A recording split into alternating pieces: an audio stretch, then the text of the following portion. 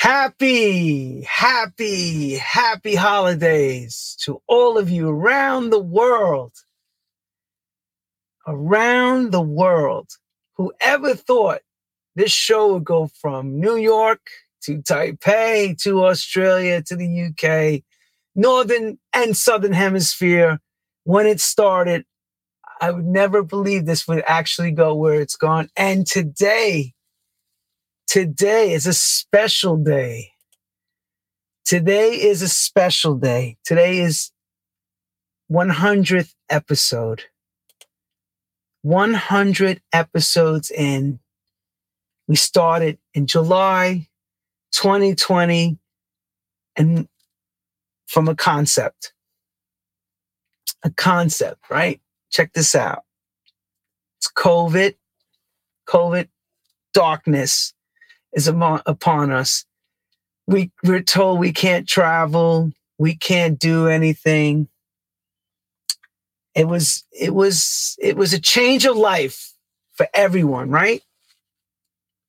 So, here we go. What the hell are we going to do with ourselves, right? So here I come along with this idea. And everybody thought when they heard the name True House Stories, it was just going to be like this house music show. The reason why it was called True House Stories was because we were in COVID, and I felt, even though I'm a house music record producer, DJ, and all that, traveled the world because of this stuff, and blah, blah, blah, and had great hits and all the success, everybody thought I was only going to do house music, but no, it was never to be like that. The reason why we called it True House Stories was I wanted to get people to talk from their homes. I wanted the truth. I wanted the super duper truth. You know what I'm saying? I want you to go like this. Holy smoke. Did I hear what I heard on this show? We heard payola, baby. We heard crime does pay, right? We heard who went to jail. Who came back after cursing everybody out at a concert, right? We laughed, we cried. We had some amazing moments over 100, or should I say 99 episodes up until now. 99 episodes up until now, which we're going to be bringing on this wonderful woman in a moment. But 99 people gave their time. First phone call I made was to Marshall Jefferson, right before I started that, one of the godfathers of house music. Check this out. I said, yo, dude, I want to just do something. We're going to try this. He's like, what do you want to do, Lenny? I was like, I'm reenacting his voice. It's not so great. But anyway, I said to him, I have this idea. Would you come on if I do a talk show type of thing? Not where I ask the same questions like everybody else does. We want the nitty gritty, the deep, dark, everything. He's like, yo, man, I'm down. So from Marshall Jefferson, I started making phone calls. Michael Gray from England, Natasha Kitty Cat, CeCe Rogers, DC LaRue, thank you very much, who sings Cathedrals and Casablanca Records, part of disco. Tony Lee, part of the R&B dance community. Andy Williams, a.k.a. Who. Norman J. MBE, who was on Radio 1. Seamus Haji, A&R at Defected, Mark Lower, Jay Cribb, the group K-Class, another great singer, Kathy Brown, wonderful lady. My close friend, Gladys Pizarro from Strictly Rhythm, A&R, who now has launched. The Love to Be guys, Tony Walker and Mark Dennis. E-Smooth, a.k.a. Eric Miller. Another great disco group, the Ritchie family, right? They came on. Byron Stingley from 10 City. Eric Cup, who worked with Frankie Knuckles. John Morales. These people I want to thank for all. Tony Prince, part of DMC. Masters at Work himself, Little Louis Vega. How great was that episode? We talked about, I remember with that one, we stopped at 1999 and it was not enough hours to keep going. We were like, we got to do another one. Greg Wilson, Ben Liebran from Holland, Sneak on a special Sunday one where he spoke about how things and rough things were falling hella. Derek McKenzie, David Morales, how breaking was that episode? Lee John from Imagination, Graham Park, Freddie Turner, Marsha Stern and Robbie Leslie from Sirius XM, Victor Simonelli, the Brooklyn Italian Stallion, Birdie from Italy, Tyree Cooper, Super Duper in the house. We did a special show on the Paradise Garage. Was the Dance in Paradise with Oscar Reyes and Archie Burnett. Teddy Douglas from the Basement Boys, who worked with Crystal Waters. And then we had Ashley Beadle from the UK. So Ralphie D told us about Saturday Night Fever story from Odyssey 2001, the whole behind the scenes, Brandon Block and Alex P. Those crazy guys, Nikki Holloway, DJ Disciple, Alex Lowe's from Southport Weekender, Richard Earnshaw, Hippie Torales, Bruce Forrest. If you people never saw these shows, go to truehousestories.com. Frankie Fonset, another great producer, DJ, another great disco diva herself, Linda Clifford. What an amazing interview. Cerrone from France. He was incredible. Ultra and Tay told her story. Billy Ray Martin, another great singer from Germany. Maurice Joshua, he spoke about the whole Beyonce story, and he worked on with them. Mark Riley, Allison Limerick, DJ Paulette, Felipe Rose from one of the originating founders of Village People. Can't thank him enough. Kim Mazel. So we've touched different people, producers, DJs. Here's a producer, Bob Blank, talked about how he produced and also engineered all those great disco records. Moose T from Germany, another great producer, DJ. Nick Hawks worked at Positiva, EMI. Tim Lawrence, who wrote the book. Jazzy M, another godfather of the UK house music scene. Freddie Bastone from New York City. Eric Martin from Technotronic. Pedro Mondesir, excellent promoter from Canada. Daryl Payne, another major powerhouse record producer of all the early 80s. Ron Carroll, Jens Lazat, Ray Pinky Velasquez, part of the disco community. Johnny D. Mario, who worked at Atlantic Records and owns Henry Street. Crystal Waters, La Da Dee Da Da, Caper, Chad Jackson. I mean, God, Jabig was another great one. Mark Farina, John Mancini, Steve Rains, UK promoter, DJ Nicky Siano from the original Gallery, Studio 54, Ken Walker, Mike Dunn. Sorry if I'm taking so long, but I got so many to thank. Dave Beer, another great promoter from the 90s. Joe Smooth with Promised Land. Joe Causey from WKTU New York, WCBS FM. DJ Meme, Man Parish, Hip Hop Bebop, thank you so much. Harry Romero from Subliminal Days. Dr. Packer, the disco remixer from Australia, Melbourne. Benny Soto, New York promoter. Colin Hudd, Crazy P. DJ Boris, who now lives in Florida, New York DJ.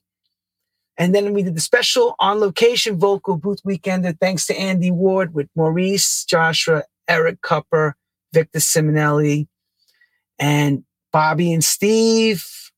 That was another touching episode, especially what the brothers are going through after COVID.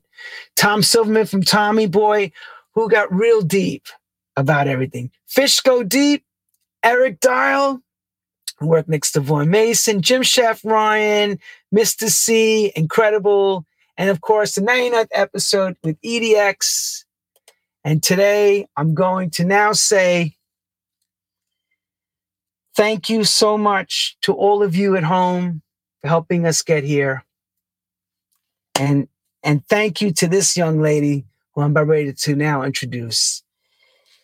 Her career goes back to 1971, or maybe a little earlier than that, but they started with their first single. Okay. 1971, four sisters got together and they created a group called Sister Sledge, which later became Sister Sledge. And of course, the story goes on, and I'm going to have to bring her up because there's so much that I'm going to want to hear from her. So no more of me talking. You all know who I'm bringing up. One of the most iconic in R&B, disco, and dance, choreographed, production. She produces, writes, all that. And of course, she goes out as the legendary lead vocalist of Sister Sledge. I'd like to introduce Miss Kathy Sledge. Oh, wow. What an intro. Thank you. Thank hey, Lenny. Kathy. What's up? Thank you so much. I mean, it goes on. I could keep going with writing the bio. And I want to hear, everybody's going to want to hear you tell this story. Well, I got to tell you, I was listening to, I was tuning in and listening to all of the amazing artists and producers and people behind the scene that you've had on True House Stories. Incredible. It's like, I can imagine, because it's from the early days up until now. And wow, what a platform. What a show. I'm happy to be here. And we started months back. This is what I try to explain to everybody. Everyone's schedules are always crazy, and you start to put out the feelers. And you and I spoke, and then it was like talk to management, of course. Yeah. And I want to thank Charles Dixon too, because I love him. Charles, you gotta get Christmas, everybody together. I was like really jealous. I'm like, they're all hanging together, singing, dancing. I'm like, yes. Yeah. Yes. I love Charles Dixon. He's an incredible person. But yeah, this is it's what an amazing show. And I have to say, it is such a platform that I'm sure people want to lean in and hear the, no pun intended, the true stories, the True House stories. That's right. I have to say, when I was invited on the show, I thought, okay, this is my house music history. Like, I know I have a platform there too. I love house music. I'm sure that's what this is about. So, wow, this is very cool. This is more than house. It's much more than house. Like I said, I know you've done house music because I played your records when you left Warner's, and then Roger Sanchez remixed at the time, and all those records that happened with Narcotic and everything. Yes. But you see, I got my disco shirt on because I'm a disco baby girl. I'm sure to wear some disco. I usually have some kind of glitzy earrings or something. It's all right. But ring. Here's the thing about it. It wasn't about disco today. What this is this show is for you to tell us the story, to really your life, almost like a bio. No one paints a picture better than the person that lived it. Yeah. This is why I ask the same question. It's so simple, and I ask it every time. And I say, before we even go to that. Wait, let me get mine. Let's just say, here's to you, baby. 100 episodes. And to the iconic Kathy Sledge for cheers. Thank you. Cheers, everyone. Thank you, everyone around the world. Yeah, salute to the 100th, to your 100th episode. Cheers. I'm happy to be here. Click, click, click, ding. Yes. Okay. Very cool. Now that's out of the way. Yes, I'm good. The church service is over. Let's get to the nitty gritty now. The Ike and Tina Turner story now. It's funny, So here, this is how I start. So I always ask the same question. How does music find the young, early Kathy Sledge? The little kid. Where does it begin, Kathy? It's funny, but I was listening to you read our biography. And I do like to make it clear that we were not Sister Sledge until right before we were family, kind of. We were the Sledge Sisters, which is a no-brainer. And one night, a DJ at a club introduced us backwards. He was inebriated, needless to say. And my sister Carol, who to this day is still my best friend, she was there and she was hanging out with us. And she was there with us because she must have been, 16, 17, I don't know. But we were all kids. And she's like, you know what? That's cool. That has a ring to it. You should just be Sister Sledge. It wasn't planned. A lot of our life wasn't planned. I always say it was destiny, but it was God's plan. It was destiny. I can't remember back in the 70s even wanting to be a singer. It's interesting, but we sang. Like we would harmonize. In fact, like growing up in the 70s and in the 60s, we would always sing the latest songs that were out, and we would harmonize to them. Even when we were jumping rope or playing jacks, or we just always harmonize, you know. And we'll get to this later, but now I am working on a West End show production about Sister Sledge, and I've been writing some of the music. And one of it is the jump rope song. Like, you know, growing up, some of you guys know the 10, 20, 30, 1, 10, 2, 10. But we do that in harmony. 3, 10, you know, we would just harmonize. And so you were harmonizing at this age? Like, oh, wow, look at that. Yes, that's our Santa Claus picture. You know, no one can ever tell who's who in this picture. I've had fans that go, well, is that you on the, but some people get it right away. That's Joni up top with the dimples, of course. Mm-hmm, yes. And Kim right underneath her, and I'm right next to Kim, and Debbie's above me. But we were that close. The song We're Family really was written about us. The then president of Atlantic Records, Jerry Greenberg, was describing us to Nile Rodgers and the late Bernard Edwards, whom I miss dearly.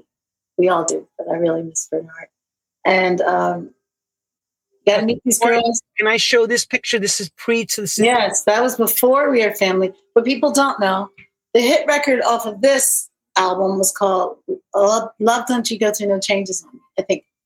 No. That's right. Yeah, that was Circle of Love. Gwen Guthrie and Patrick Adams. We miss Gwen Guthrie. And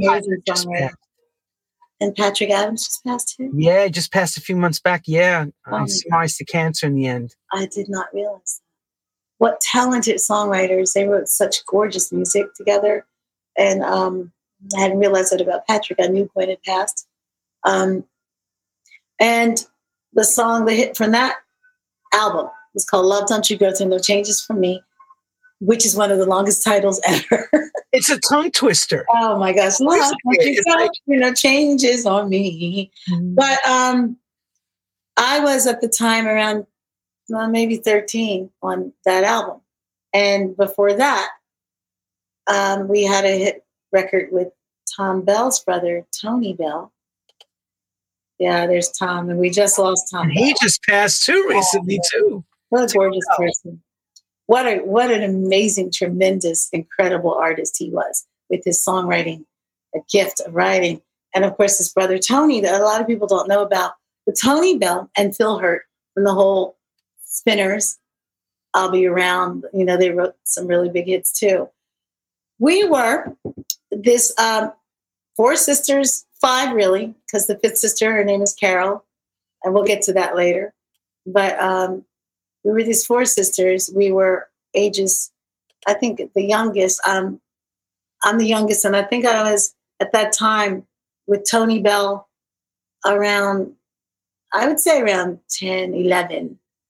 Before that, we were singing too, but we were singing at my grandmother's churches and her church teas, not churches, her church tea parties. And we were always, anywhere anyone would ask us to sing, we'd do it because we loved it. And then someone's promoter who was doing a cabaret, their band walked out on them 2 weeks before the show. So the story goes, this is how it really happened. Hearing it from the real source. Great. And this is when we were like playing around the neighborhood and singing at church teas and whatever. And they asked, could we do this show because this band walked out, and they're like, you would really do a good job. So we literally bought like 4 Afro wigs because the Jackson 5 were big then, and learned all the songs that were out, and we did it before. We did cabaret. And my mom, who but at the time she held down like 3 jobs. And, you know, very interesting story. We lived, there's Flores. She was a double of Dorothy Dandridge. My mom was a beast. She was a Capricorn like me. Very, very shrewd at the same time, everyone's mom. People loved my mother. And we were raised by a single parent household. We'll talk more about my dad later. But my mother felt like, you know, this is a good idea. As long as you keep your grades up in school, let's check it out. We did this cabaret. From that cabaret, we were booked at a nearby club. From that club, another club. And it was like a chain that linked on. We found ourselves, as long as we kept our studies up, that we could actually do this. And of course, it helped out with the bills. And, we loved it.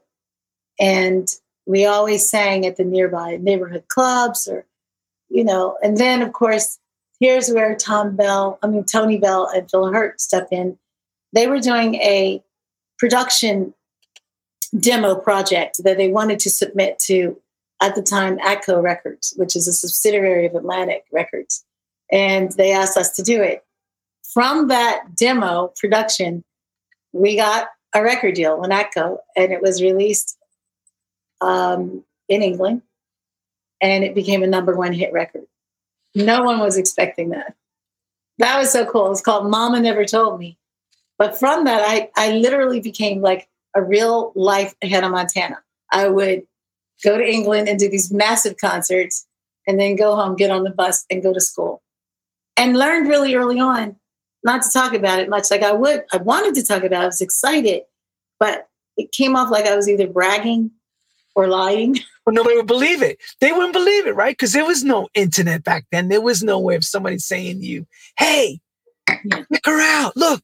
Yeah. It was just out of context. Like my friends would go, what did you do this weekend? Oh, I went to the movies. I went to the mall. I went to Japan. It's like, right. Okay, yeah, right. And then I learned early on, it was hard to connect with that. So I started saying very early on, I had to work. I never expressed what working was, because that worked for my friends to say I had to work. Oh, and what it has done later to this day is it helped me to really maintain a balance of what this really is. One is your work and one is your life. I happen to love the work that I do, but your life always comes first. And I think a lot of artists or people in the public eye, sometimes it can get confusing. Because especially in this day and age that we live in, with the internet and with IG and with Facebook and all of these different social media platforms, it's like you're never off this platform, but we are. And we have to be in order to have any kind of healthy or maintain any kind of healthy mental balance. But I've always had that because of that. So in other words, there was nobody else to look at what you were doing. You were just writing as you were going, basically. Yeah, I was working. I mean, we really were bringing in some very good money compared to what my mother could do by herself. It was a no-brainer. And at the same time, it wasn't like we didn't love what we were doing. Again, stipulation, as long as you keep those grades up. And we were all pretty much really strong. I won't say straight A students, but especially Joni. Joni was always brilliant. But we always kept our grades up. There were times like Rumble in the Jungle. I was 14. I got a chance to perform at Rumble in the Jungle with the Ali Frazier. I'm sorry, not Frazier. Ali Foreman fight. In that right? Historic fight. And we were there. We were there with James Brown and Bill Withers and the Pointer Sisters and Johnny Pacheco. It was a melting pot of cultures of artists. And here I am, this like 14-year-old kid, like on the plane with all these artists and being able to express how I felt on stage at that age with those and share that stage with these artists, the Spinners, of course, because we were proteges to the Spinners. And at one time we had the same manager. And so that's how we really forged our way into the music business. But we were blessed, and I use that word more than lucky because, I feel like there's so many incredible artists out here to this day. We have so many incredible artists, and you never know. I mean, that is one thing I tell a lot of new artists and artists who've been there for a minute. Stay with it. If you love it, that's your passion. Never give up. Sure. Yeah. Who's training you girls the fundamentals of singing in the beginning? Who was, some of us took piano lessons, some of us took guitar lessons, some of us went into vocal. Yeah. I wrote lots of songs, and still to this day, I write lots of songs on the guitar. I don't really play the guitar. I've written some on the piano. I am the main, I guess Joni and I were the main songwriters in the band. But I still collaborate with my husband, Phil Lightfoot. We've written some songs for the group. And now I am collaborating. I don't know what we're going to do with it yet. I'm collaborating with Jan, Jimmy Jan, Terry Lewis. We've written some songs. We've written it like a while ago. And I'm always like, why don't you give this to Mariah Carey? She could sing it. And he goes, no, I want you to sing it. So we'll see what happens with that. But I love writing. And I've always loved writing. I was not allowed to write on the We Are Family project because it was pretty much etched in stone. And I'm not complaining because, the guys, Niall and Bernard, knew exactly what they wanted and what they were doing. And it was a crucial time for them too, because they had hit records and everyone was looking at them to see what they would do with this obscure group, because we were obscure before We Are Family. We were pretty big in other countries, but not here in the United States. And so what they did was very important. And singing lead on most of all of these songs, or at least the hits, of course, I would just lean in with these producers because I knew that they had, there we are. I knew that they had a plan. They had a formula. I just recently, during the pandemic, I got a chance to interview Niall, who is really cool people with me. And Niall, he talked about how they would always bring another artist to do the backing vocals. Like, people don't know this, but we are the backing vocals on Material Girl for Madonna. And Duran Duran did some backing vocals on a remix of Lost in Music. And Luther, of course, everyone knows, did most of the backing vocals on We Are Family. Right. Joni and Kim. Yeah, I love it. And I miss Joni, of course. We lost Joan. It was funny because Joan and I would butt heads. But I think the biggest conflict or challenge that Joni would have is, and it was frustrating to me too. And I know before we started the show, I asked you, Lenny, so do you want the Waltons version or do you want the Tina Turner version? I told her straight, I want the version where you talk about Ike. Oh my gosh, put your seat. Yeah, we want to hear, because you know what, we've seen you do those other CBS has done, where they sit you down and they cut it real tight. We want to hear this stuff because people want to understand that what really goes on in family groups. Yeah, well, I was going to say what really goes on in families. Oh, well, I was going to say I just have to be in the spotlight with a family group, but and it's funny. Of course, there was a lot of madness, and still is. I'm dealing with some things. Being a lead singer is very challenging. I think I remember, if I'm not mistaken, it was Beyonce, and she quoted, "I can't help it if I'm the lead singer," when she was with the band Destiny's Child. And I was like, a light bulb went off of me, and a red flag was like, all lead singers really catch it. We catch it because not everyone wants to be in the background, but then there's always someone that usually producers choose to be a signature voice. And being the youngest, and at the time with family, I was 15 when I was in the studio. By the time they released it, I was 16. So to sing all these songs and know that my sisters want to do more.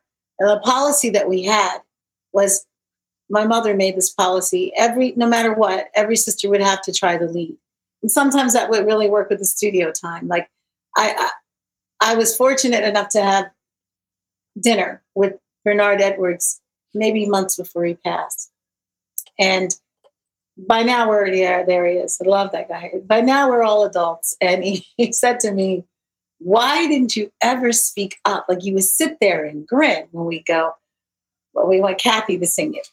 Because I could feel the pressure sometimes. And, I knew my sisters would want to do more than a certain song's background. And then there was the factor that a lot of people know the Chic singers and Luther Vandross did a lot of the background on a lot of our music because they wanted the same formula. It wasn't like we weren't singing on it too, but they wanted the formula and the sound that worked for them. And so it was a frustrating, I would say, especially to my sister Debbie.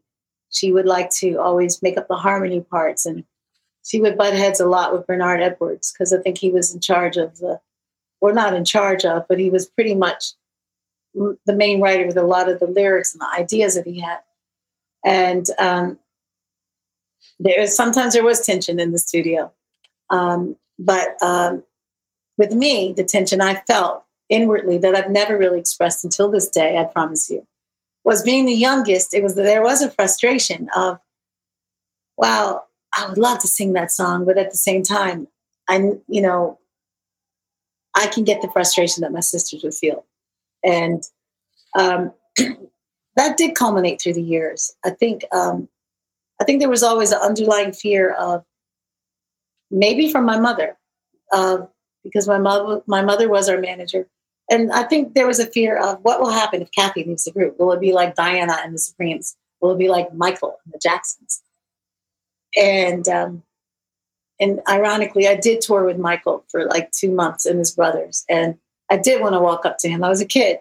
I did want to go up to him and go, like, do you feel some type of way? Do they treat you like they treat me? And, but that's forbidden to talk about. Of course, I'm well over an adult now, and I can talk about this stuff, and it's cathartic.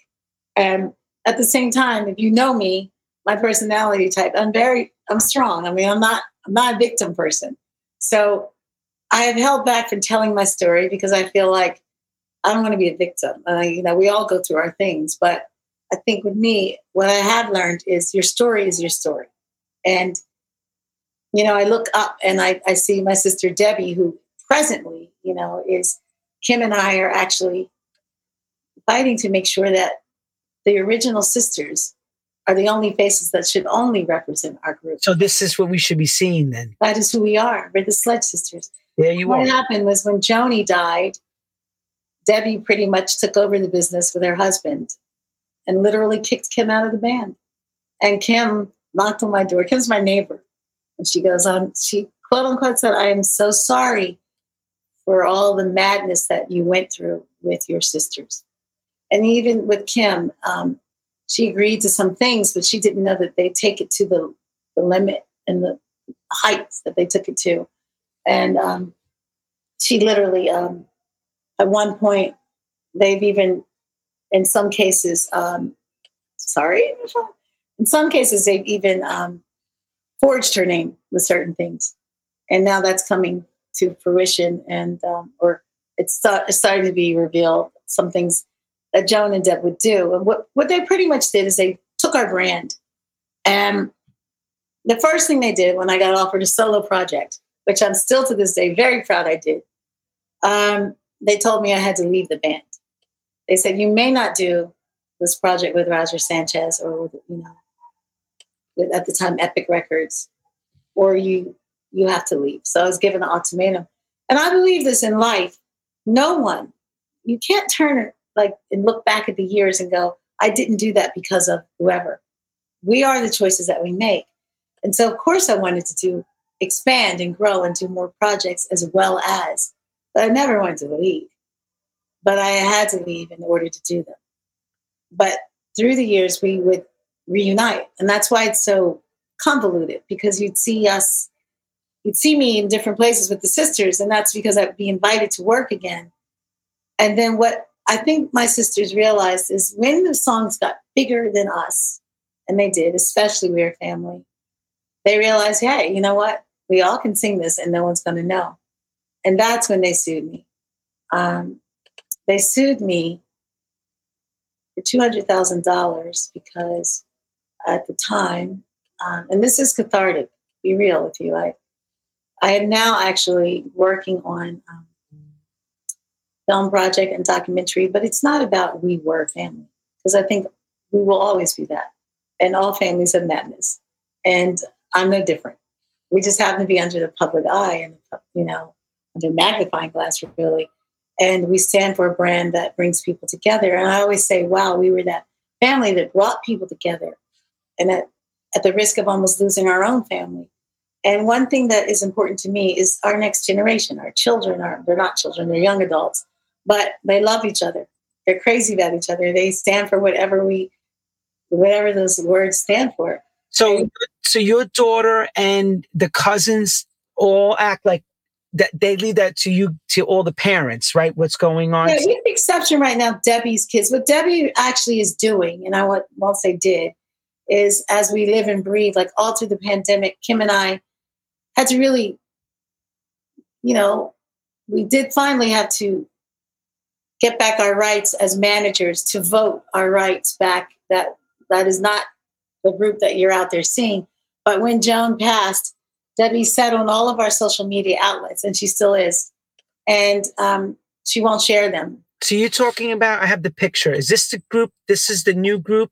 That's not, I don't even know half those people. Well, it's Debbie's son, the woman there, Tanya, I don't even know her middle name. Camille, I'm very hurt about. That's Debbie's daughter. Camille lived in my home for at least 3 or 4 years. I helped raise her. And that's Joni's son, who I love dearly, Thaddeus. But what Debbie is actually doing is she's sitting on our website. She won't share it with us. We've had to pretty much, this is really painful. I won't say painful. The painful part of me telling this story is for our fans, because families go through this. But I feel like then you get this, and this really bugs me when I hear people go, oh, they just need to sing together. Why don't they get along? It's not that. It's more a case of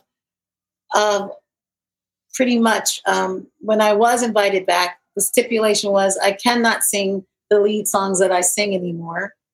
We sing them differently. Even when we were invited to sing for the Pope, my sister. No, wait. What do you mean we sing them differently? That's what I'm told to this day. How does that work? You mean everyone does the lead part? Or what? Yeah.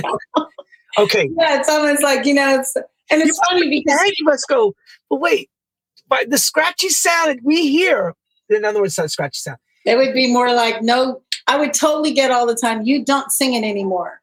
We all sing it, blah, blah, blah, blah, blah. And when I got to a certain age, Lenny, that's when I was like, yo, guys, let's just not be stupid and go do these hits and become this thing that we're supposed to be. It doesn't matter who sings it. I sing it. And let's just go and do this and be huge. But no, I was invited back. And Debbie makes it very clear that, we sing these songs different. I remember she invited me once and I said, Debbie, I will come and do a show. I don't have enough time to learn the show, but I'll surprise the audience and I'll sing We Are Family with you guys, you people. And she says, well, no, because there might be producers in the audience and all of us can sing. And that's what, this was recently, and I finally just said, some people just don't get it. And I really said, once she invited Kim and myself to a show and she goes, you can come to the show, but you may not step on stage. And I said, Debbie, if Kim and I are in the audience, your crowd is going to be angry if you're going to be performing our hits. But that's what we go through. And that's what we're going through now. And when Joan died, and I'll tell that story too, because Joan and I both showed up, unbeknownst to both of us, at this wellness center, San Diego, that we always go to. And when I first saw her, I was like, because we were butting heads, I was like, oh man, I'm supposed to be detoxing and wellness and clearing out my skin. This is going to be stressful. But I took one look at her because I hadn't seen Joni. And I was like, wow, like she looked fragile. And I also said, this is not a coincidence that we show up here. And the funny thing is, I was supposed to go the week before, but I had a really, really close friend who's very spiritual that said, no, we should all go the next week in January, not the first week. And we went that week, and there was Joni. And I know that was a God thing. That was God. And I looked at her, she looked at me, we're like, wow, you're here. And we hugged, and we didn't let go for like 2 minutes. We just held as sisters because we knew that it wasn't a coincidence that we were there. We didn't ask questions. We just were happy to see each other. And we shared those, like that whole next week, loving on each other. And then, this place that we go to, it's called Optimum Health Institute in San Diego. Love this place. You always see so many different artists show up, but we're all our sweats. We're all just taking care of ourselves. And at the very end of this particular program, there's a talent show. So of course they ask us to sing We Are Family. And Johnny would be the main one that would pretty much say she's up front now singing it. I would run into that sometimes with my sisters. If I did sing with them, there were times when they cut the band off if I started the ad lib, or they make sure my mic was low, or these are the things that would happen.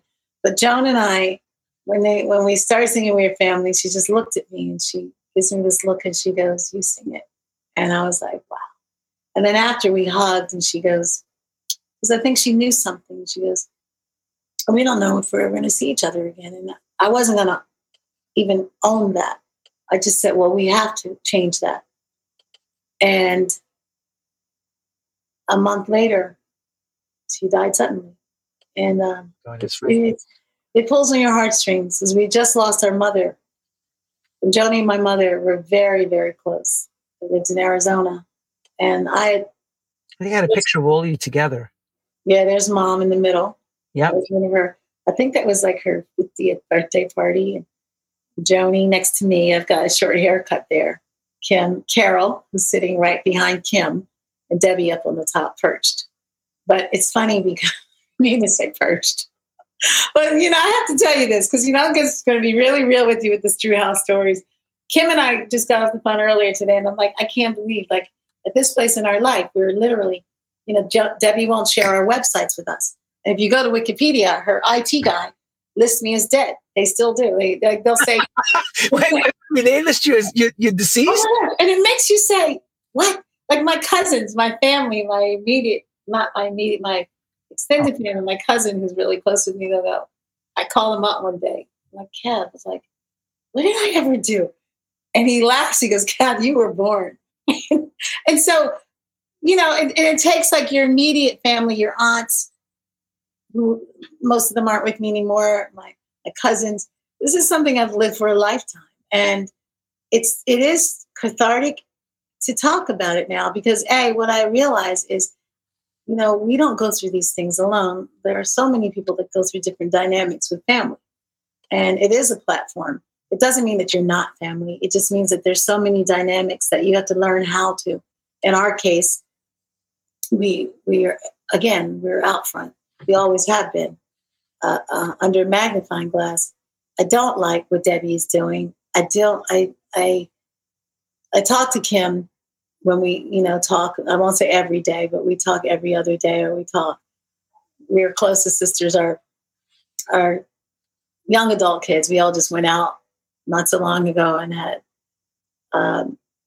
Actually, tomorrow we're having an ugly sweater brunch. But that's the real. That's who we are. And sometimes I say, well, this whole music thing got in the middle of who we are. Let's not forget that song was really literally written about us. That's how close.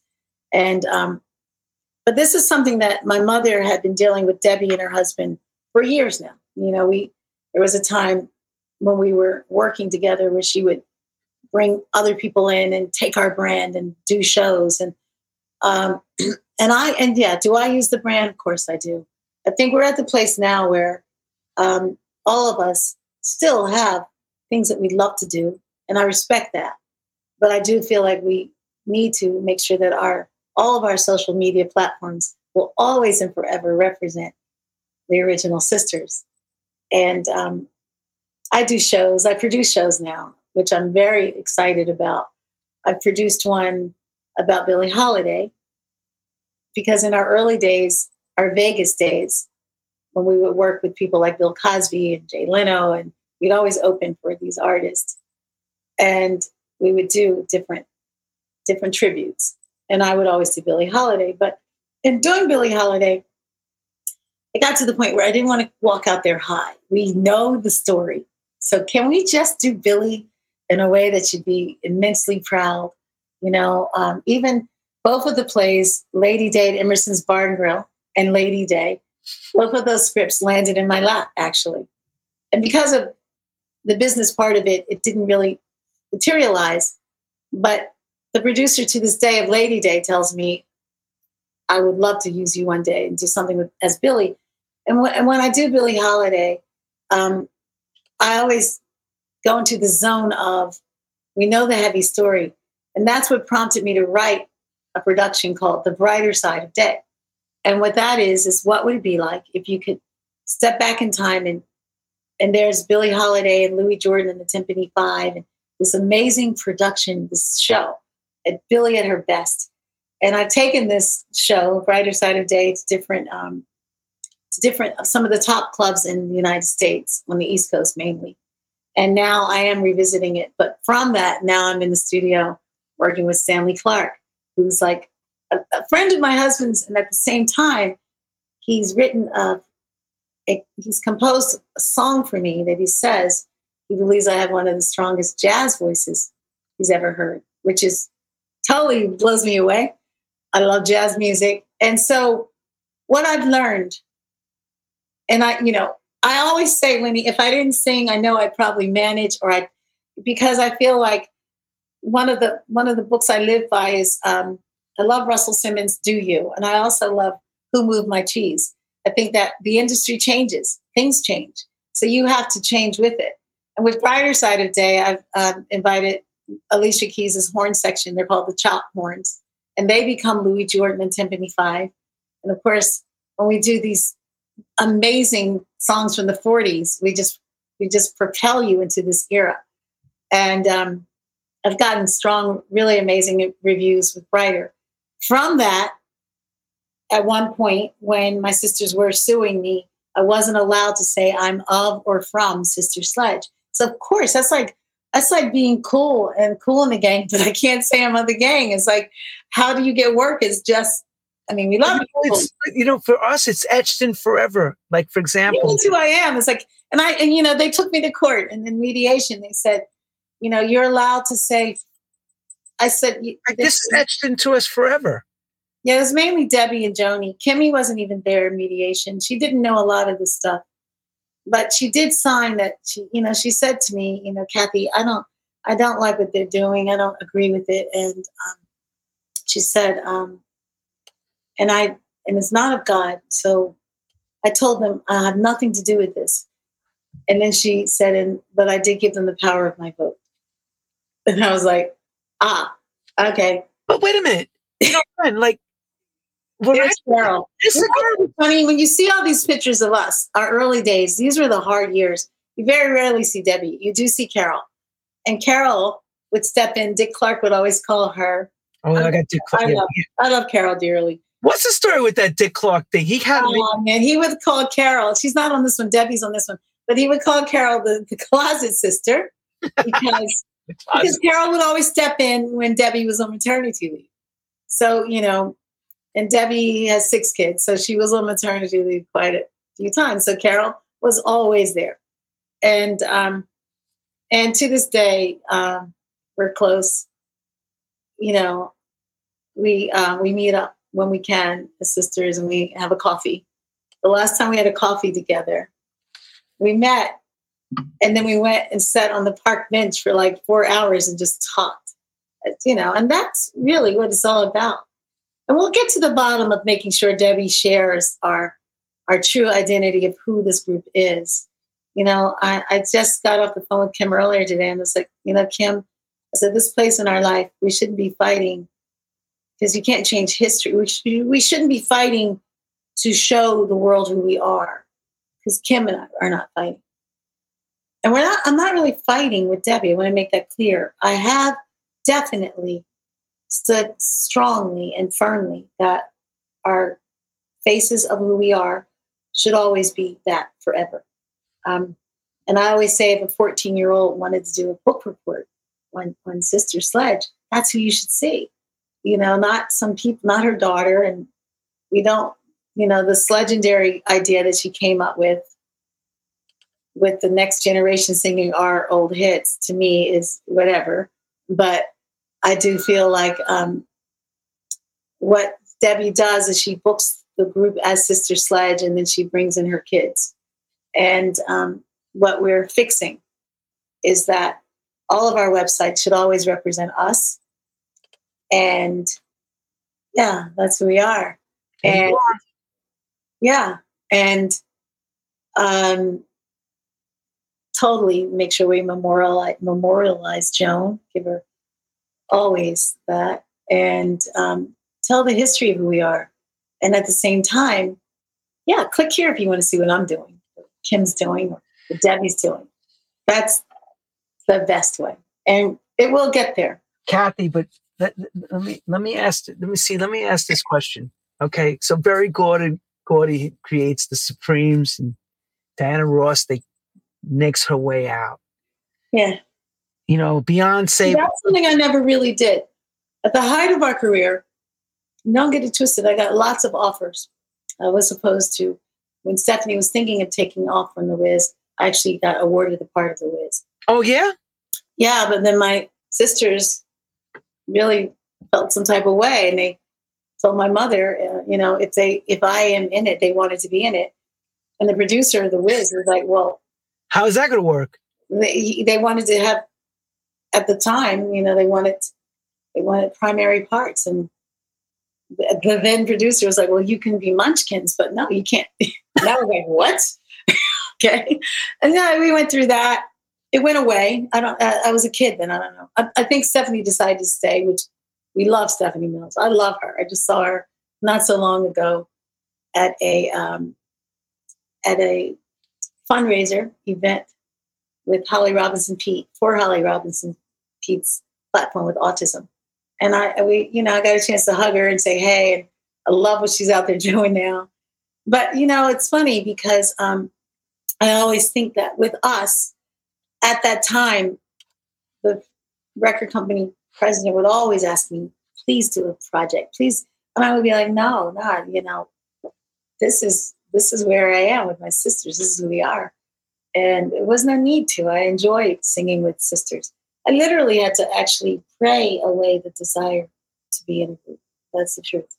And if you see my productions now, what I've discovered is the music started resurfacing, and I finally got a chance to use the brand again right before the pandemic. Again, when Kim knocked on my door and she apologized for what my sisters did, I said, you know what, Kimmy, tell you what, let's just vote ourselves back and get our power back, because I don't like what I'm seeing.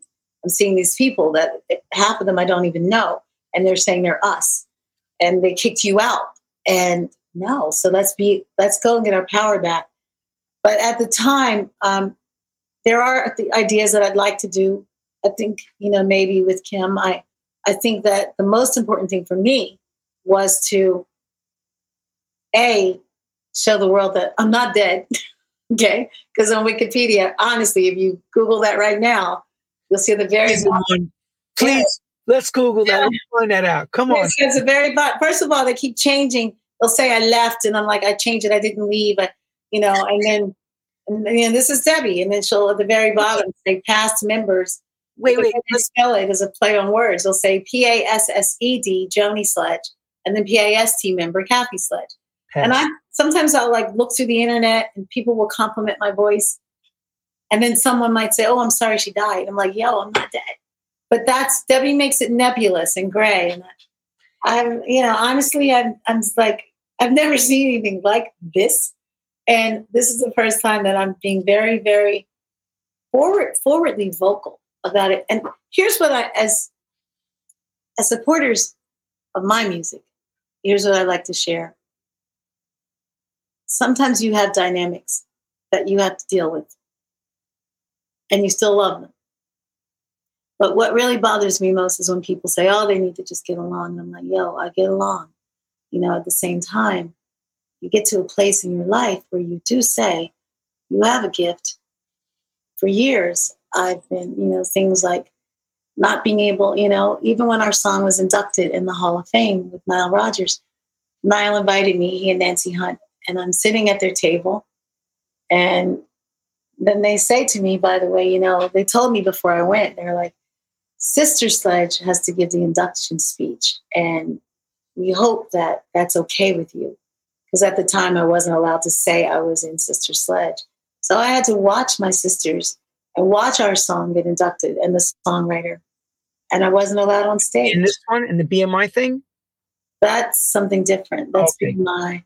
That was something I did. I was invited to sing some songs. I think we're doing a tribute to Nile. And so what's important to me is more and more I'm being invited to sing the songs I sing as opposed to not ever being able to sing them. And but it was painful. Two things mainly. Was it that Pope Francis, when he came to America, thing that happened? Yes, that was another. I was invited by the Pope, and I actually had the registration to be able to perform, but they worded it Sister Sledge, and so because of that, my sisters took the invitation with their agent, and they made an announcement that we will all be there. They made the announcement that we would all be there, but we will be singing a different version of We Are Family. And I knew what that meant. That meant that they weren't going to let me sing it. And I'm like, this is so stupid, guys. But the worst part was they weren't releasing my credentials to me, meaning that it would look like I stood up the Pope. And so I ended up watching them perform it at a nearby pub. And, that was hurtful because, like, I got my hair ready. I texted Kim. I was like, we need to make sure we're all there. And Kim said, I'll talk to the sisters. And Debbie's response was, there'll be plenty of time for reconciliation, but not with the Pope. So they made sure I wasn't on stage. And in a way, it was years and years and years of abuse. And it's funny because it's almost like when I hear people say they need to stop fighting. Oh my gosh. That's like saying to Tina Turner, you need to go back with Ike. You needed to go back with Ike. And she wasn't fighting Ike. She was fighting for her life. She was fighting for her right to be who she was. And it is very similar. And now what I realize, I used to be very not vocal about it. Maybe it would have been easier if my hit record was What's Love Got to Do with It? But our hit record is We Are Family. So I always felt the cliche of we're family, and then the reality is she says family by blood. Guys, this is not cool because when that suit went public, it really damaged the brand. But here's how God works, and I really mean this. Like during the pandemic, a couple of things happened that only God can do. At the time, I would be invited. But it would be, but you can't sing any of your hits that your voice made hits. Or we sing them differently. I would always hear that. And I knew what that meant. And I had gotten to the place in my life where I felt like this is humiliating. I sing these songs. It's not fair. So tell you what, I'm not going to do that. And then here comes the pandemic. And then people started requesting it, especially Dean Ice and Thinking of You. I noticed that he would always, in Club Quarantine, introduce a song that I sang it. And I remember texting him saying, you don't realize what you're doing because... Open up a can of worms. You really opened... No, in a good way. It was a good way because because I technically performed it as Sister Sledge, even though it's me singing all over the place. They weren't allowing me to be Sister Sledge. So who am I? Where do I get to sing these songs? And where do you get to as an artist, as a fan, to come and hear them the way you love them? And because they started playing it more and more in the pandemic, and then I started getting asked to sing it right here in my living room. And then, of course, with the inauguration with Biden and Harris, I was invited to sing it with DJ Cassidy and with with Earth, Wind & Fire. And here I am. I'm like, wow. I'm actually singing these songs that that I sing, and no one's suing me, and no one's telling me that I can't. Wait, with the original arrangements, the way that you know them, that you sang them. I was me. And I love the fact that they weren't calling me Sister Sledge because, oh gosh, when you call me that, here come the suits, And That's so, but then Kim and I did fix it. So what's great is that we do own the rights to our brand. We finally do. That's wonderful. And now we won the rights that our websites will represent us eventually. The courts awarded that to us. We're just waiting because everything's backed up. And once that happens, we'll be able to take the faces that you don't recognize because that is not us. And we'll fix it. And will we sing together? I don't care. The truth is, I'd rather have dinner together. Okay? I'd rather have, like last week, go out and look at the Christmas lights and have French onion soup together. But Kathy, doesn't the death of Joni soften up the blow for all of you? I thought it would have, but when Joni died, usually that's a big thing. When Joni died, Debbie put out an announcement that Sister Sledge will be her, Kim, and her kids. I was not invited back, and at the point when she did, at one point, invite me to sing, as I said earlier, to sing "We Are Family" at one of her performances. I did say I'll love to, but I have to sing it if we sing it, and I was told no. I was told no. There'll be there might be producers in the audience. And then I'm like, oh gosh, this is never going to change. And what I really realized is that God wants us to grow. I mean, I do feel this way. We need to grow, and our dynamics may never connect with some things. And guess what? That's okay. It's almost a platform that I feel like is a very healthy one when it comes to family. You love your family. It doesn't mean that sometimes you can work in some cases, or it doesn't mean that you're not going to have dynamics that don't get along. But so I've learned this in a very healthy way. God gave me a gift, and I've been able to explore. What it really did for me is when I wasn't allowed for years, and I'm talking 20 years, to say I was of Sister Sledge, I started creating. And, at one point, I think, they even posted my face on our website that said, if you work with her, we'll prosecute you.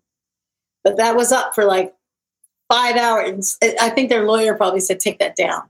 This is when Joni was living. What is this? It's like, I don't think Kimmy had anything to do with that, but that was Joni and Debbie. This doesn't sound like siblings. This sounds like you're like... It sounds like criminals.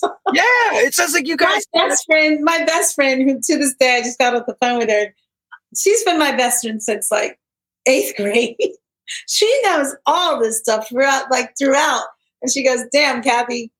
She's like, they're worse. They're worse than the effing Republicans. No offense to Republicans. I know what you mean, though. She's like, she meant at the time when Obama was in office, she's like, they're worse than that. And it's funny because, and I mean that with Republicans, because politically, there's a lot of craziness in all of our platforms. Let me take a drink for a second. I want to ask this question. In the time machine, part of it, you talked about how life changes in 78, 79. Sorry, I was looking at it. Keep going. Life changes around that time for you guys, after working with Niall and Bernard and creating We Are Family. Mm-hmm. The success happens, like they say, overnight. Takes a lot of time to get to that 1 minute change. Right. How fast did all the family members change when the success began? It wasn't so much. Like the play that I'm actually working on, I always say We Are Family is the song we're known for. But Lost in Music is really the story. Because I think if music wasn't in the middle of who we really are, we never have these dynamics. And in our case, it might have been singing who sings the lead of a song or a trademark. In other cases with families, it could be an heirloom or it could be a property. It always comes out when someone dies. Everyone's not getting along. It happens. It happens. And so there wasn't anything like we had this. There was never any overnight success with us. Unless, with us, we had different pockets of success in different territories globally. And that, to this day, I got a chance to make a balance out of that. We're huge over here in England. But right here in Philadelphia, you're like, get on that bus and go to school. Okay. So the balance. So there wasn't any, I think, if anything. And then we have this whole, and of course, this comes out in stories that I'm writing about us. We had a whole situation where we all moved from our first neighborhood to an all-white neighborhood where we had cross burnings and police protection to school. And it was interesting because that even made us closer. I mean, it was like Daisy Bates. We're like these 4 girls walking together with our book bags to school with a police car going alongside of us because we hear the N-word every other day. I mean, I would just get myself ready for the N-word, But, we had to go through that, and that made us closer. That's in Philadelphia? Yeah, Northeast Philadelphia. We were one of the first Black families at the time. Now it's all integrated, but yeah, we went through that. And of course that made us closer. And this was way before We Are Family. So we were this we were this tight knit, you can't get in this, and protecting each other. I think what really happened is there was always an underlying fear that there would be a case of me wanting to do whatever. And the way that it happened with me is I never wanted to leave. But I do like to write, and I'm a songwriter, and we would always take these, we'd take a vote, diplomatically. We'd have a vote of what songs we should sing. So I would write a song, and this person would like it, that person would like it. And at the end, like half the stuff I wrote, no one wanted to use. And I go, one day I had this epiphany. I was like, well, wait, maybe I could submit this to Janet Jackson. Maybe she'll do the song, or maybe Whitney Houston will do the song. So I submitted to Clive Davis for Whitney, and to Jamie Lewis for Janet, and to Narda Michael Walden, different people I knew. And all of them wrote back saying, we love this, but we want you to do it.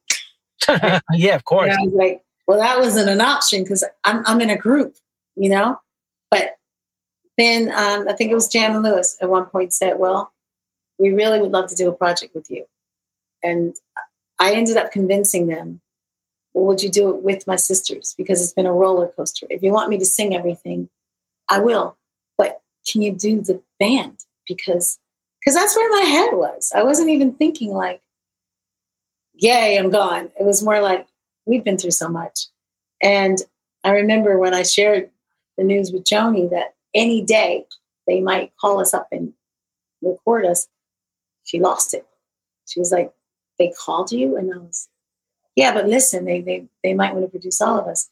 And it's from that point, I think she reached out to some people that worked with them and wrote letters and dismantled the whole idea of it.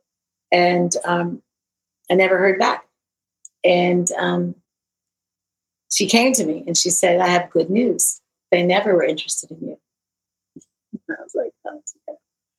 And, that's what it was like. It was almost like a fear of what will happen if I do this. And my thoughts are, guys, let's do this. If it happens, we just keep pulling each other up.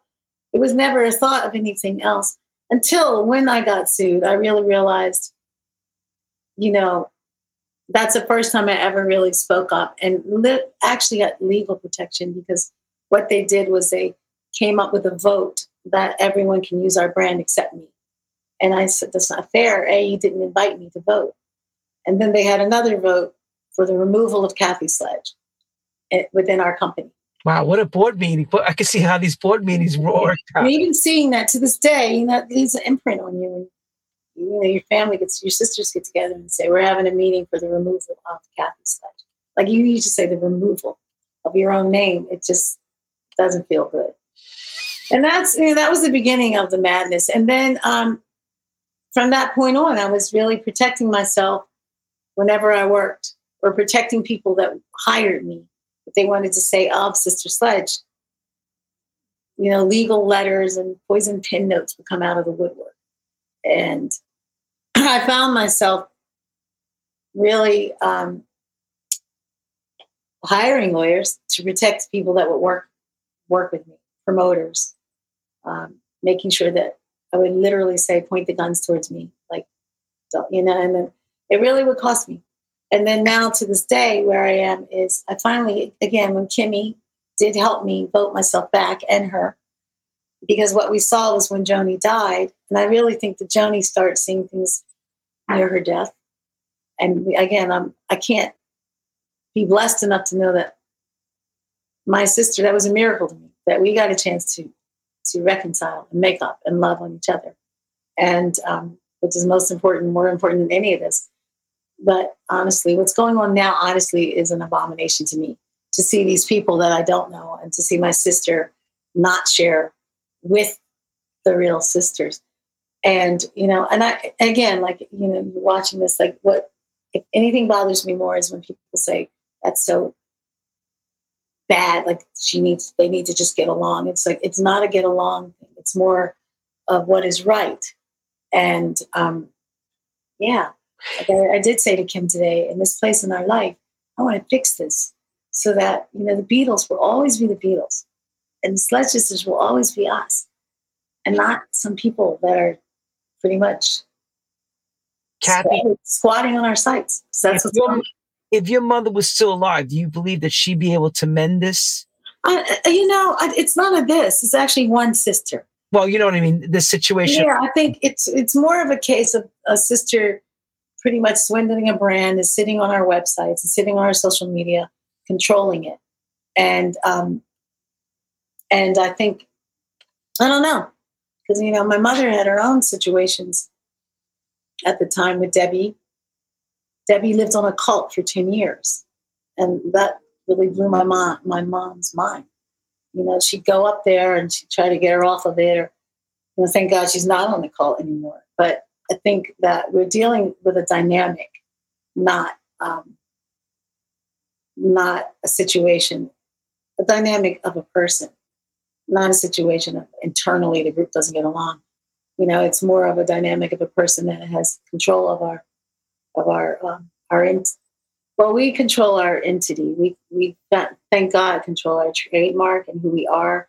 And again, I think what Kim and I are trying to do best is make sure that will always be that. I hope this all makes sense to you people. Oh, I know. It totally makes sense. It's just, it's not something that's not, we can't say it doesn't happen. It does happen. This is the most real, I have to say, this is the most real I've ever been with this, because now I am at a place where I'm excited about other things that are coming in. And one, for instance, I am going back in the studio. Did a favor for D-Nice not so long ago at the Kennedy Center. Whenever I can, I jump up and I sing Thinking of You, which he has totally given new life. I love D-Nice. I mean, I think that between him and DJ Cassidy, of bringing the song back to life is amazing to me.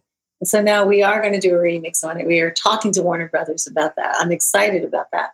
And I can be me singing it. I'm happy. So legally, in the bounds of the trademark and the Sister Sledge and the whole thing, you're able to cover those tunes. Oh, yeah. Well, I sing them. I'm covering me. Well, as far as covering. Yeah, we can cover the tunes. And with Nile, Nile and I have done some things. I've even had a conversation that perhaps there's one song in particular that I wrote with Jam. And whenever we're going to do it, I don't know. But he talks about how amazing Nile would sound on it. And I talked to Nile about it once. He's like, yeah, that would be cool. So there are things that I love to do. What I have learned to do is take this energy. Energy is important to me. And I say this to everyone out there. My situation is mine, but yours is yours, whatever it might be. And where you put your energy to that and how you handle it is so important. And I'm going to be honest with you. There are days and I'm like, really, God? Like, is there going to be justice? Like, are these people going to take our brand? And then it's like, no, I know God's timing is everything. And I also know that there are so many other places that I put my energy. And one of them, for instance, is I definitely love producing. I've been producing concerts for festivals.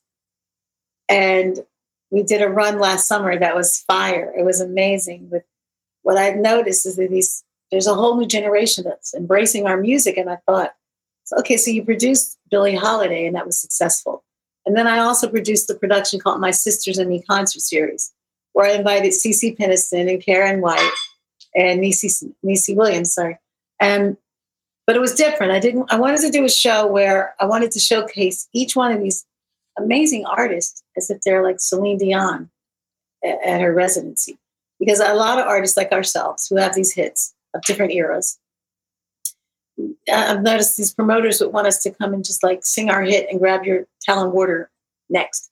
But I wanted to showcase Niecy when she's singing Black Butterfly. I want you to see this huge, gorgeous picture of her because she's beautiful. And Karen White when she's singing Superwoman, and or CeCe when she comes out singing Keep On Walking Down. And it's a real sisters show. And it went over very well. So now I am talking to different promoters because the idea is to do a classic. That was a classic version. But My Sisters and Me Concert Series, what I learned is We Are Family is such a anthem of a song that any genre of music can end a concert with it. And so I thought, like VH1 Divas, let's get sisters in here and let's all sing our hits, and let's do the background for each other when Nisi's singing free. And, but of course I had other background singers there too. It was a huge production. I put this thing together. And what I had learned through all of this is, again, I'll go back to Who Moved My Cheese, which is, again, one of my favorite books, because you got to keep trying different ways when things change. And it doesn't mean that you can't hit success. You just have to find ways that work, and find ways that if someone says no, a mantra that I live by is, that I made up, is no means next. When people tell me no, next. No means next. I don't even hear no. That might be the name of the book. I know it's a chapter, but I never hear no. And when you say no to me, I'm like, okay, that means I need to be over here. I need to be talking to that person. You turn to the right. Well, life would make you, because of the success you've, achieved, to sit back on your loins and not have to, if this didn't go wrong with the way Debbie's handling this business stuff, okay, or say this garbage. Yeah. All of you would be doing very comfortably well with doing what you've always done. The funny thing is, I do want to say this. Change positions. We are, and I really mean, we are living comfortably well.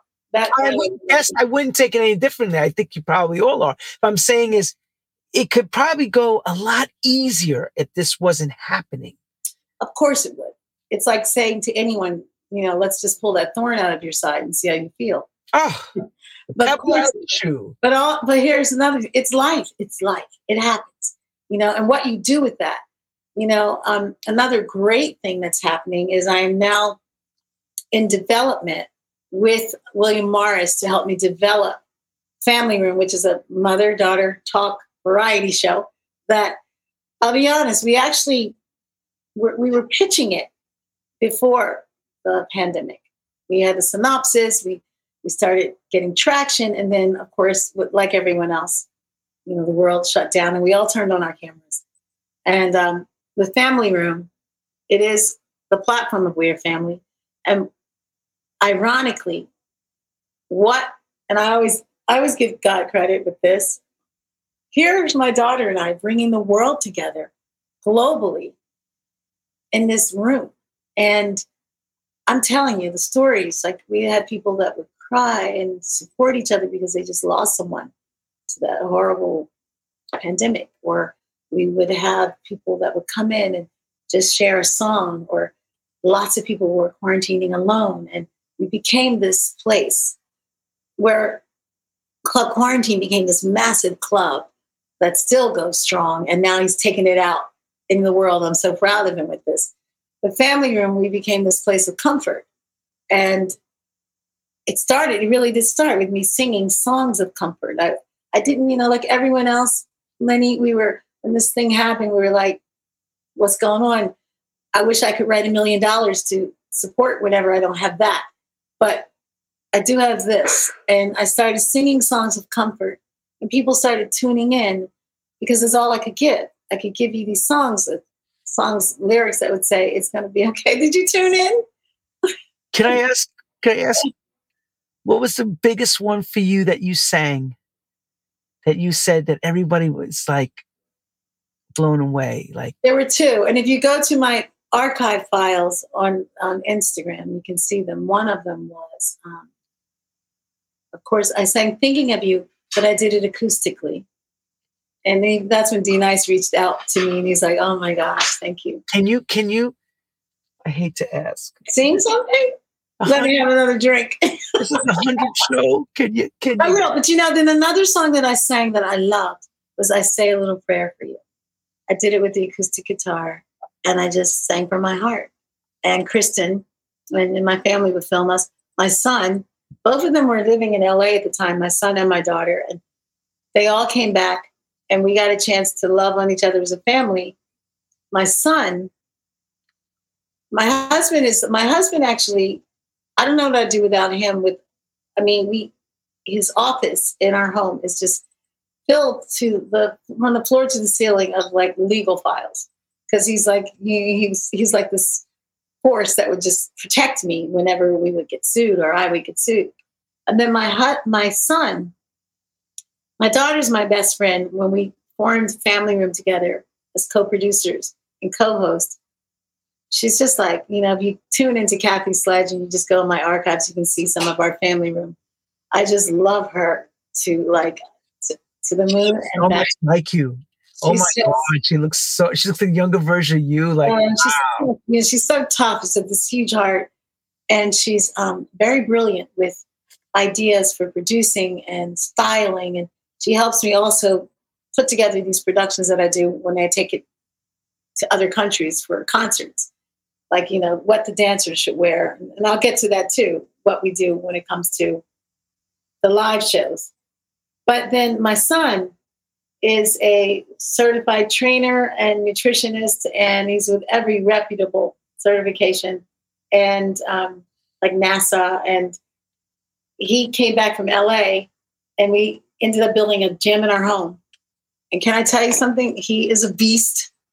And he pulled me out too, because during the pandemic, which was interesting, I would do this Family Room and bring the world together, and Kristen and I would sit on that couch and love on each other. And then the next day I'd have to pull up my laptop and go into a deposition with my sister about making sure we could get our brand or our websites back.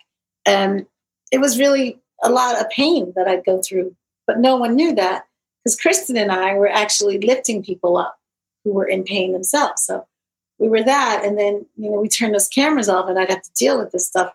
But my son, I got to tell you, he'd knock on my door every day and he'd go, let's go. And we built a home gym, and this morning I was up at 5:30, like he's back. He's like, and he's such a rock to me. Now he's going into exercise physiology. But the funny thing is, I don't know what I'd do, without this core around me, between Philip, my husband, and then my son, who's, again, a trainer, a nutritionist, keep whipping me in shape. And then my daughter, who's just like my heart and my best friend. And so I couldn't ask for better blessings. It's just the truth. And I do have my sister around the corner, and my sister that lives not far. And, it is frustrating what Debbie is doing, but we also know that people know who we are, and we're fixing that. And that's where we are. God bless. I know. I could go on and on, but this is the True House story. And that, to me, everyone, is the reason why we asked Kathy Sledge to come on True House Stories. Because you'll never hear this anywhere else like this. And nobody's going to stop her. I'm not here to stop her. Maybe in the movie, but even with the movie, Lenny, I have to tell you, because I am talking to producers now, it can't have a story of we were a family. We are a family in every way. And, when I sit down in interviews like this, and people know my story more and more, I usually say, after I tell mine, I then say, now, what's in your wallet? Because everybody has something, and it makes it lighter when other people go through what we go through. But it's okay. I always end up saying, it's okay. You're going to get through. It's true. And the thing is, it's what doesn't kill you makes you stronger. Yeah. And this is not going to kill you. And God's timing's everything. It's funny because I'm the Martha Stewart in the family. I'll admit it. I'm a neat freak. I am OCD. But I'm that person that people call and they're like, Kathy, can you organize my closet? Or can you? And when I can, I do. But sadly enough, when I lost my mother, I was the one that went to her house and put it in order. And the same with my sister. We all did it, Joni's. But I didn't want anything. I just wanted to make sure I could do anything I could to get order, help pack and all that stuff. There was one thing that I took, and it was on the floor, and it had fallen off of Joan's refrigerator. And it's like, God's timing is everything. I keep that in my wallet to this day, because I feel like that's a message from my sister. And it is, and it's true. And I share that message with everyone out there who may be going through whatever, and it can feel dark sometimes and hopeless. And I'm not necessarily the situation with me. My sisters, I'll fix that. But I mean, personal things we go through, but God's got you. You know, I'm not going to turn into. I'm not preaching, but I have learned with my own experience. Yeah, but you experienced. You've been through it all. You get through. You know, even family. Yeah. Even the way that happened during the pandemic, like God's timing's everything. Like with my daughter now, and now we are developing this with William Morris Agency, and now I am doing a remix of "Thinking of You" with Be Nice, and now, you know, we're in the conversations of this now, and I believe that. I strongly believe that, you know, and I think that you have to have that faith in that. And you have to put your energy towards that. And another book that I love is Secret. The Secret. To me, The Secret is just the Bible. It's just written. Yeah, I lived it too. You know, so it's all it is. But speak life on things and manifest it. You know, and it's how we manifest it brighter side of day. And my Sisters and Me concert series. And the things I'm doing is I do use the brand Sister Sledge featuring Kathy because I have to use the brand. So that, you know, the promoters always say, well, can we say your brand? And I'm like, yeah, you can say it, but please say my name because I don't want to mislead the audience. I am not my group of sisters. Neither is what's out there now with Debbie on our website. But will we ever do something together? Somebody asked me that once. And, you know, I think that Kim is working on her book. She's been writing children's books. She is an amazing spiritual gospel artist too. We talk about doing some things. Carol, who's my rock, you know, I can't tell you enough how she has such words of wisdom that she shares as in our family, as a matriarch in our family. And then, yeah, I say special prayers for what's going on with Debbie, because I feel like at the end of the day, the truth always does rise to the top. And you can never change who we are. This is who you are. This is you, girls. Yeah, well, why am I upset on that picture? Actually, I'm only kidding. Yeah, that's one of my favorites. This is you, girls. This is all four of you. Yeah, that's no weird. other Sister Sledge. Yeah, well, you know, it's funny too, Lenny. I always like to call ourselves the Sledge Sisters because that's who we are. You know, I mean, that's who we are. I mean, Sister Sledge is a brand name, but yeah, we're a family. No pun intended. On that note, Kathy, thank you so much and good luck to your show with William Morris and everything. And keep... Yes, it's called Family Room. Oh, you know what I want to ask you? Yeah. Is your husband, people asking the question, who is your husband? Is he in our music industry as well? Okay, good question. Philip Lightfoot. My married name is Lightfoot. Kathy Lightfoot, everyone. Yeah, Kathy Lightfoot. Sounds like a doll you get on Christmas. I love it. Latin feet. Yeah, Phil actually has a band called Somebody Tell Joe. They remind me of Spyro Gyra and Foreplay Mix. They just did their projects together. They started, all these musicians have worked with mostly everyone out of Philadelphia too and elsewhere.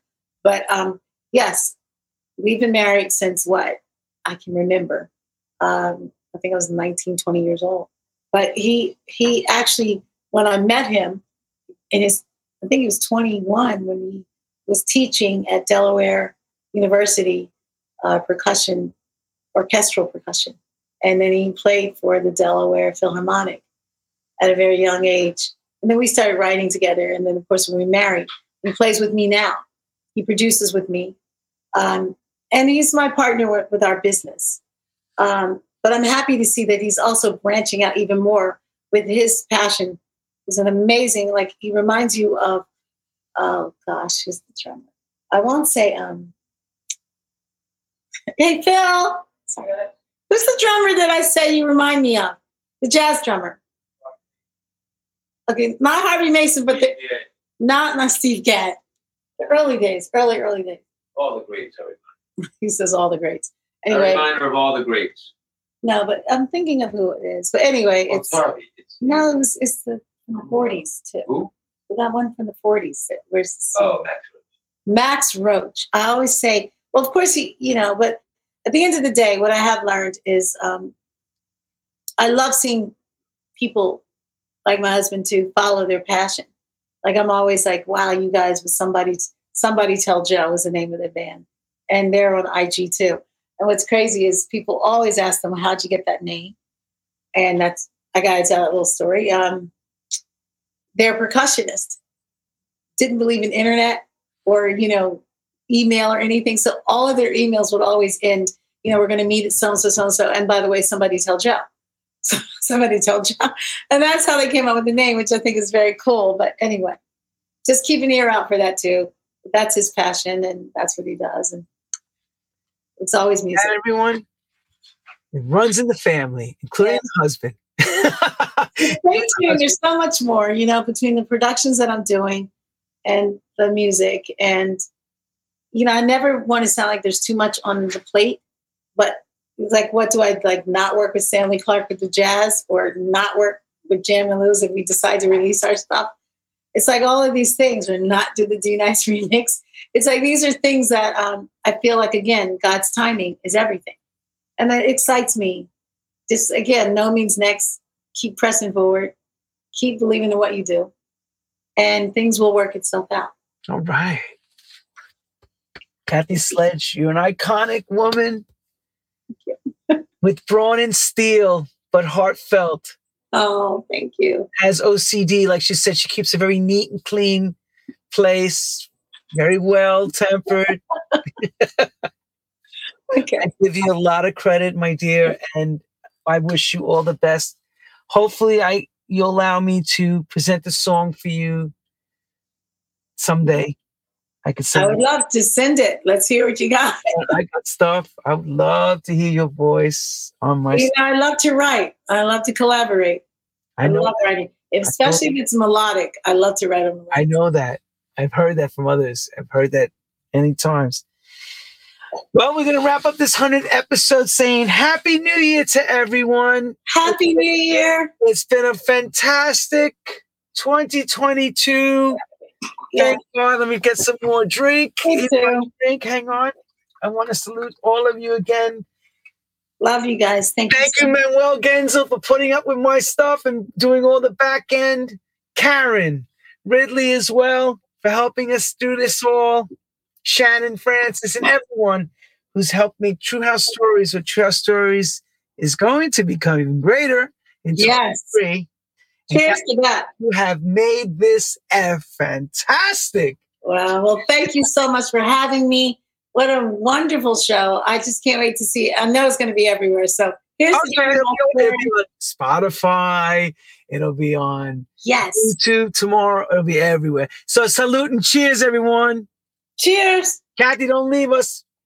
Happy New Year. Good night, everyone. Happy New Year. Stay safe. And remember, drink sensibly and don't drive. Take care and stay blessed, everyone. Bye-bye.